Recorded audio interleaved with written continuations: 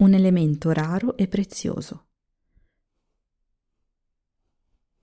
Soprattutto negli ultimi anni si è presa sempre più consapevolezza di quanto sono importanti alcuni elementi presenti in natura e nel nostro organismo.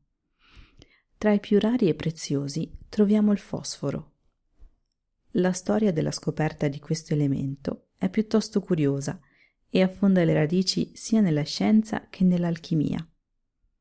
Il fosforo, infatti, è stato scoperto 350 anni fa per puro caso dal mercante e alchimista tedesco Henning Brandt, che stava cercando il modo di produrre l'oro.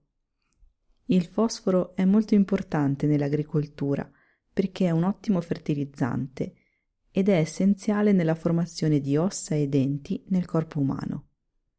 Visto che questo elemento è molto raro, si dovrebbe iniziare a riciclarlo, ma ancora non è ben chiaro come si potrebbe fare.